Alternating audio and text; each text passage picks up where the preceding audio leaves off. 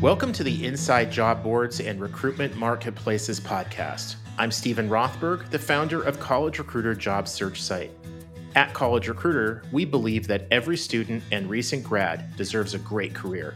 And I'm Peter Zollman, founding principal of the AIM Group, the leading global business intelligence service for marketplaces and classified advertising companies. We consult with recruitment marketplaces companies and publish AIM Group Recruitment Intelligence and a free weekly digest. We also host the annual Global RecBuzz Conference. This is the podcast for you to learn more about how to create, manage, and work with general, niche, and aggregator job boards and recruitment marketplaces.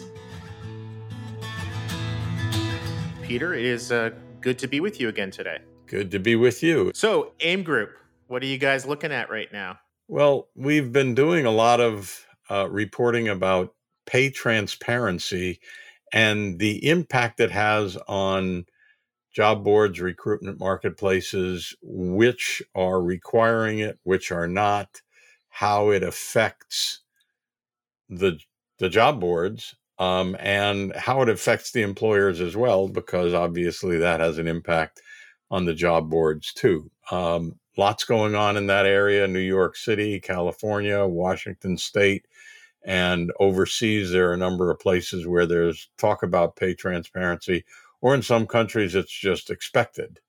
Yeah, we're seeing a lot more job boards talking about either really pushing employers who are advertising their jobs to disclose the compensation range, some requiring it. At College Recruiter, we started to require it a couple of years ago. If employers did not provide us with actual data, then we estimate it. And that's what Indeed's rolling out now. And by January 1st, that's every posting on Indeed is supposed to be like that.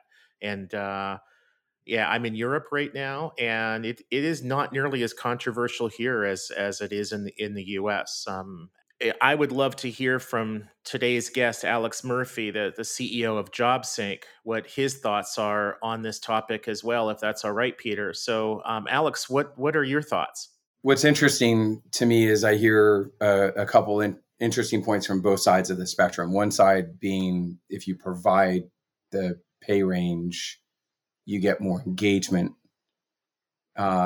with those candidates or from those candidates from the form of more applications. However, that's kind of polluted data, I think, because the companies that voluntarily put forward pay ranges are the ones that pay the best. And so they're going to intrinsically attract more of those candidates. They probably have other benefits as well. Whereas if you're in the middle of the pack or the bottom of the pack, and then if everybody's disclosing pay ranges, then you've got a range. It is something that is likely to reduce engagement for those that are at the bottom. One person might say, well, tough luck. But at the same time, maybe that company has a whole host of other reasons why people like to work there. Maybe there's something that happens inside the business that adds value to the workers' days that is not necessarily compensation or direct cash compensation. And so I think, if we look at like the studies that McKinsey's done and a bunch of others of like why people quit, people don't quit jobs just for money. Actually, it's not even at the top 3 list of the list. And so I don't think people take jobs just for money either.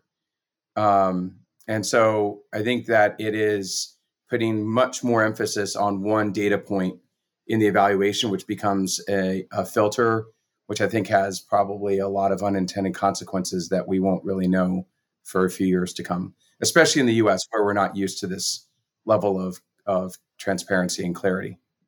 So pay transparency is one issue. Another issue is the economy. What the heck is going on? Jobs are still hot, even though nobody knows what's happening. It's interesting. I recently did a pitch competition, actually back at HR Tech. And, in terms of promoting JobSync, and talking about what we're working on.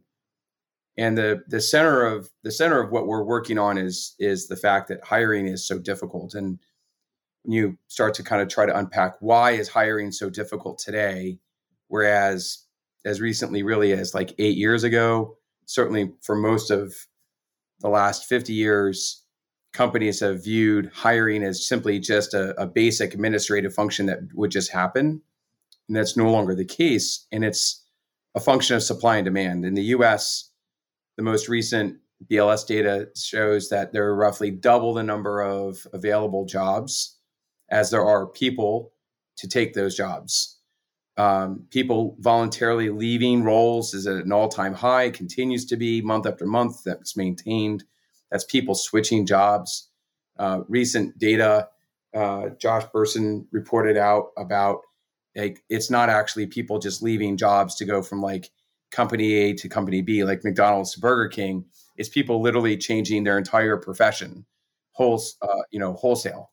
And so there are a lot of dynamics right around that. But Adam Smith, I think, predicted this a couple hundred years ago. Supply and demand, when they're not in balance, that creates havoc in marketplaces.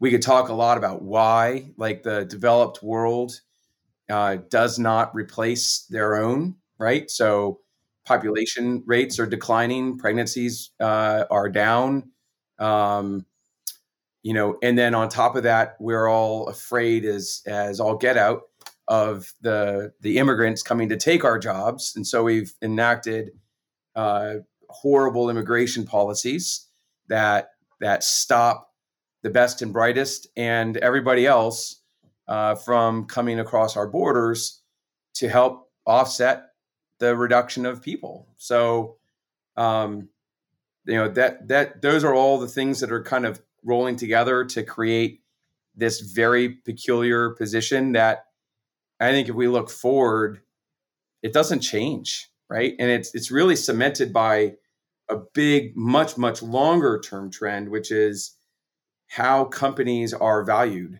If you go back 60 years ago, companies were valued based upon their assets, right? So inventories, plants, the things that they held as an ownership interest in. Today, the vast majority, those are tangible assets, right? The vast majority of the value of an organization is derived from the intangible assets, the largest of which are the people and the intellectual property of those people. And so you can't do a reduction in force and get rid of 25% of your people and watch 20% of the value of the company drain out the door and expect your business to do well. So you don't have the same remedies around a RIF to address your company's problems that you did 20 years ago. And so that's a really interesting dynamic as well, because that really speaks to like what the future looks like, where 5 years ago we thought AI was going to go replace everybody's jobs. In fact, all these technologies have actually proven to do is create more demand to have more people to do the functional work inside of these organizations, which shouldn't be terribly surprising because that's what's happened with every single technical advancement forever, all the way back to the wheel. Yeah, and I agree, and thank you for laying that out. So much of what we hear in any country seems to be very inwardly focused.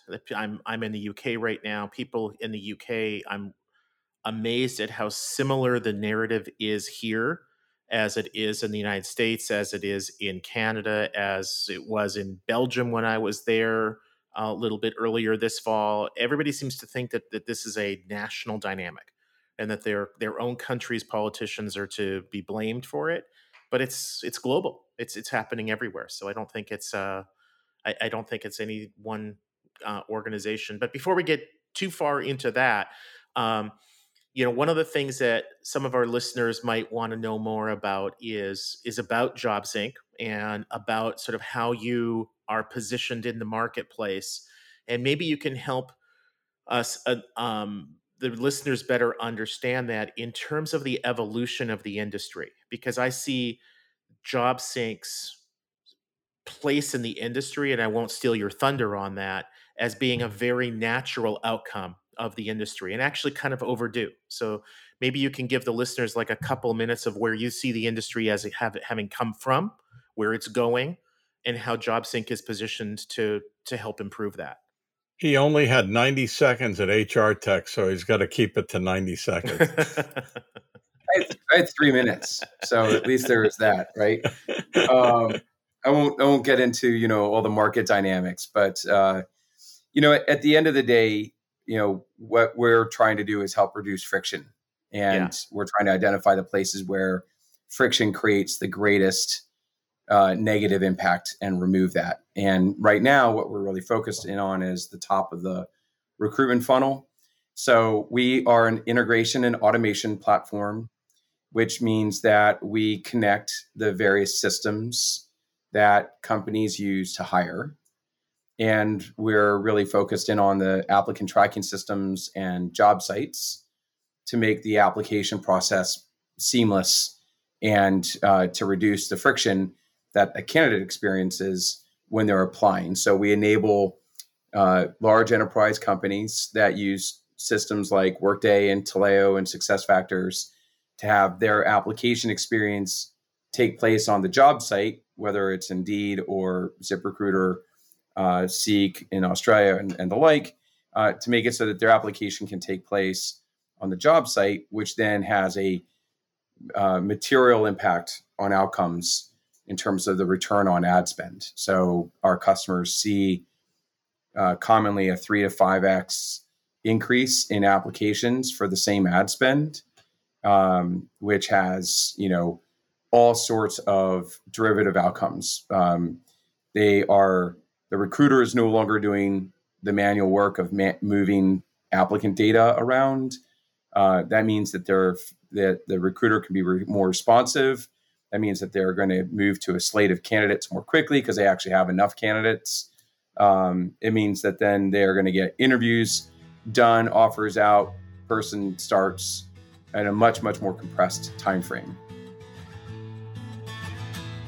We'll be back right after this break.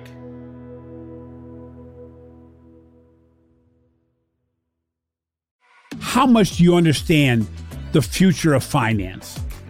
I'm Jim Roos, a top 10 banking influencer and host of the podcast Banking Transformed, where we dive deeply into the rapidly evolving world of banking and financial technology. Join me as I interview industry experts, thought leaders, and innovators as they unravel the latest banking trends, disruptions, and game-changing technologies reshaping the world of finance. Redefine your understanding of the banking ecosystem. Subscribe now to Banking Transformed, available wherever you get your podcast and now available on YouTube.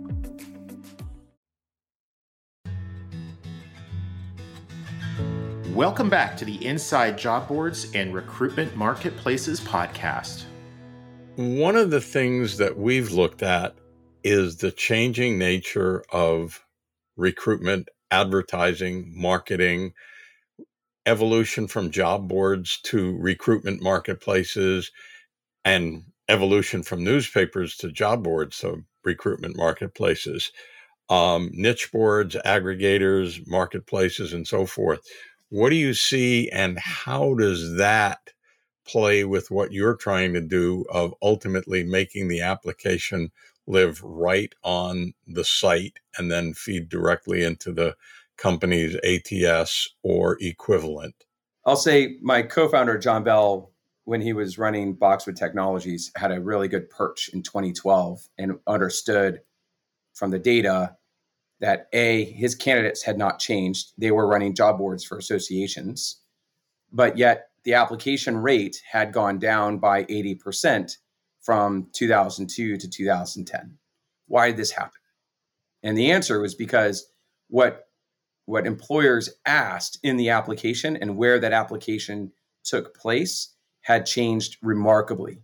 So the introduction of the off-site application experience was a mid-2000s reality. Prior to that, you'd have a couple screening questions, get the name, email address, phone number of the candidate, and it would be emailed to the recruiter.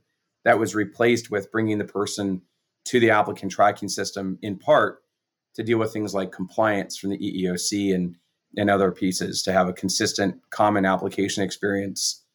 That then led to the proliferation of questionnaires that then got expanded to all sorts of craziness, where applications started to take on average 30 minutes or longer to complete, none of which actually took into consideration the actual candidate, because people looking for jobs don't apply to one job, they apply to many jobs. And so when you ask for 30 to 45 minutes to apply, and that person needs to apply to 30 jobs, that's an obscene amount of time just to have the first point of an expression of interest take place.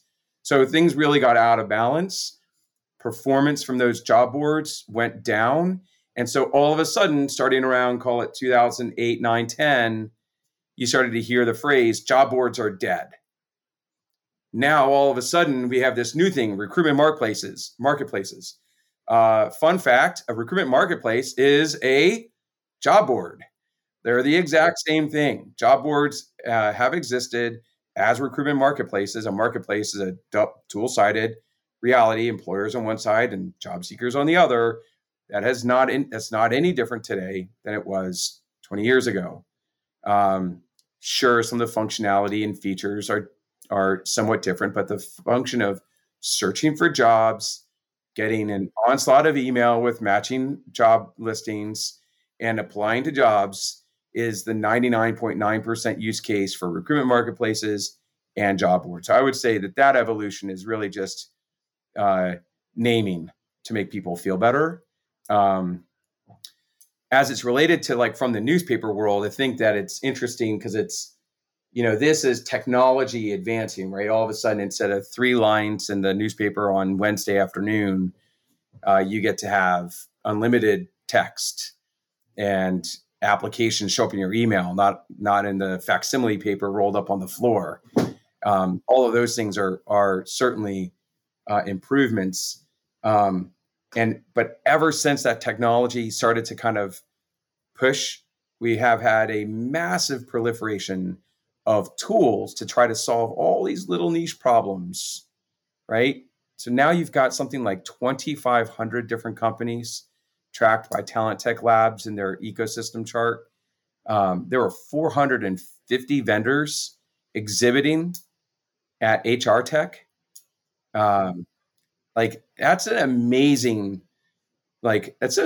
statistic. It's a huge number of people trying to solve essentially 3 different problems, right? There's like the people trying to solve for like benefits and kind of employee experience and the recruitment function or talent acquisition function, and then the actual HCM layer, right? Like these are the 3 core functions that happen inside of companies, and you've got 450 exhibitors all competing for the same mind share, same wallet. Pretty interesting dynamic.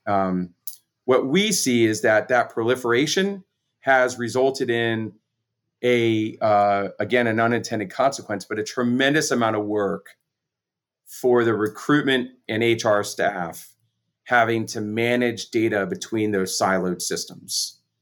Enterprise organizations often have more than 50% of the Global 2000 has 3 or more ATSs, which is crazy, right? Like they have more than 3 ATSs. Like it's it, and they do it for a reason. Like it's actually not crazy. Like there are really good business reasons to do it. And like it doesn't stop there. They have 12, 15, 20 or more different systems that help support their TA teams. And all too often the data gets trapped inside of those systems. And so in order to get insights, they extract that data, and recruiters become Excel jockeys, and they become proficient with things like VLOOKUP tables and pivot tables and all these different things that you do to make Excel work kind of like a database. But in the consequence of that is that they no longer are engaging with the candidates that they're trying to recruit in the first place. So a lot of these systems that don't interact and integrate very well, or if they do integrate, it's like the lowest common denominator. So like they'll pass email address, but none of the actual data comes through. This is a growing problem, not a stable one. What's the one bit of advice? And by the way, I would disagree with you a little bit about the recruitment marketplace versus job board. I've often said if you're just a job board, you're going to be out of business. You've got to have much more than that. You got to have community. You got to have content. You have to have effective ways to apply and information about the companies people are applying to. But Peter, Monster had all of that in 2003. They had 3,000 pages. They hired 50 community writers. They took comments. Then 2003, they were doing this. They had logins and they had messaging. And I mean, we can talk about like the advancement, but I mean, you know, if what you're saying is that you need your career platform, for whatever you want to call it, needs to enable engagement and actually have more reason to exist than just the job listings. Yes, I agree with that statement 100%. And you could survive just as a job listings listserv, so to speak, in 2004 for a moment, especially as Indeed started to give you free traffic. And then when they took that away, then job boards really did kind of die a little bit. At least a number of them did. But my point is only it's not that the name, like the companies, they have evolved on, right, in terms of what their feature set is, and it's not a mark like that. It's a new thing altogether. It's like I'll use SaaS as an example. SaaS as a phrase, software as a service, is the same exact thing as an application service provider. And before application service provider, if you had something where your data was stored on the system, on the server, right, which people had to describe in the 90s, but that was actually a business model in the 90s. It's not like SaaS is new. It's the use of the phrase software as a service was a new invention of terminology, not in terms of functionality. That's my only point. If it walks like a duck and talks like a duck, it is a duck. Then it's a dog. So what's your one bit of advice to a job board / recruitment marketplace, whatever you want to call it, for dealing with today's realities and the challenges of helping employers find talent? My one bit of advice is to spend a little bit more time actually thinking about what their day-to-day life and problems look like. I think that from the job board operator world, I'll go back to a conference like 8 years ago. This guy who ran TA for Scripps Healthcare was giving a talk about how he evaluates talent and takes that back to the source. And he showed on the screen this gigantic spreadsheet that had the sources of talent that had come in. So all the usual suspects, the Indeeds and so forth. And he had a chart that laid out what the outcomes were in terms of the percentage of candidates that stayed for 90 days, 180, 365, and who were the top 20% performers in year one. And his objective is to hire top 20% performers. That's always what they're trying to do, right? And when I went back, we talked about it where I was working. It was like, that's not our responsibility. And I would say if you started from the perspective of that is what you're trying to do for your client, then I think that would help solve a lot of problems. That shouldn't say problems. That would make you better at working with those customers, right? And if you get better because they feel like you're a partner, then they're going to disclose more information and they're going to treat you like a partner. At which point, then you're going to learn things about what you're doing. Maybe it's the way your matching engine works, or maybe it's the way that you present information, or maybe there's a data point like pay transparency that would actually elevate what the quality of the candidate pool is that you're able to help surface that aligns with what their needs are. I'll just give you one quick example. Probably 10 years ago, had a conversation with a large employer making 12,000 hires a year. And it's probably more than 10 years ago because Hot Jobs still existed. She said, we just recently fired Hot Jobs as a vendor. And I said, why? Too many applicants that we couldn't work with. In other words, they were giving us too much noise for what we actually ended up getting. And it took the time of our recruiters to suss through all of those bad, I don't want to say bad applicants, because I don't think it's about the people being bad, but misaligned, right? Yeah. Poorly matched, right? Good way to put it, right? Like people that weren't right for this role that now I need to call and reach out to and tell them, hey, I'm sorry, you're not right for this role, which is a really bad way to start your relationship with people. Or if they're not going to work for you, you're creating bad sentiment in the I'll say in the broader ecosystem, right? So getting more aligned, understanding what the end objectives and goals are, the business objectives of the TA team that you're working with, so that you become a much tighter partner, I think is an awesome place to start. Alex, as we're leaving off, for the listeners who want to learn more about JobSync, share with us how listeners can find out more about JobSync or you. So easiest way is to go to jobsync.com.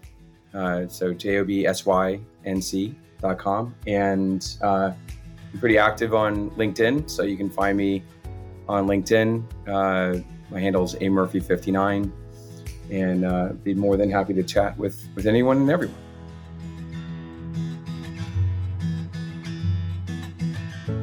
Inside Job Boards and Recruitment Marketplaces is a co-production of Evergreen Podcasts, College Recruiter, and the AIM Group. Please subscribe for free on your favorite app. Review it. 5 stars are always nice. And recommend it to a couple of people you know who want to learn more about job boards and recruitment marketplaces. Special thanks to our producer and engineer, Ian Douglas. I'm your host, Peter Zollman of the AIM Group, the leading global consultancy in the field of marketplaces and classified advertising. Find out more about our reports on recruitment marketplaces, job boards, and classifieds, including our new Recruitment Marketplaces Annual, at aimgroup.com/reports. I'm your host, Stephen Rothberg, of job search site College Recruiter. Each year, we help more than 12 million candidates find great new jobs. Our customers are primarily Fortune 1000 companies, government agencies, and other employers who hire at scale and advertise their jobs with us. You can reach me at stephen@collegerecruiter.com.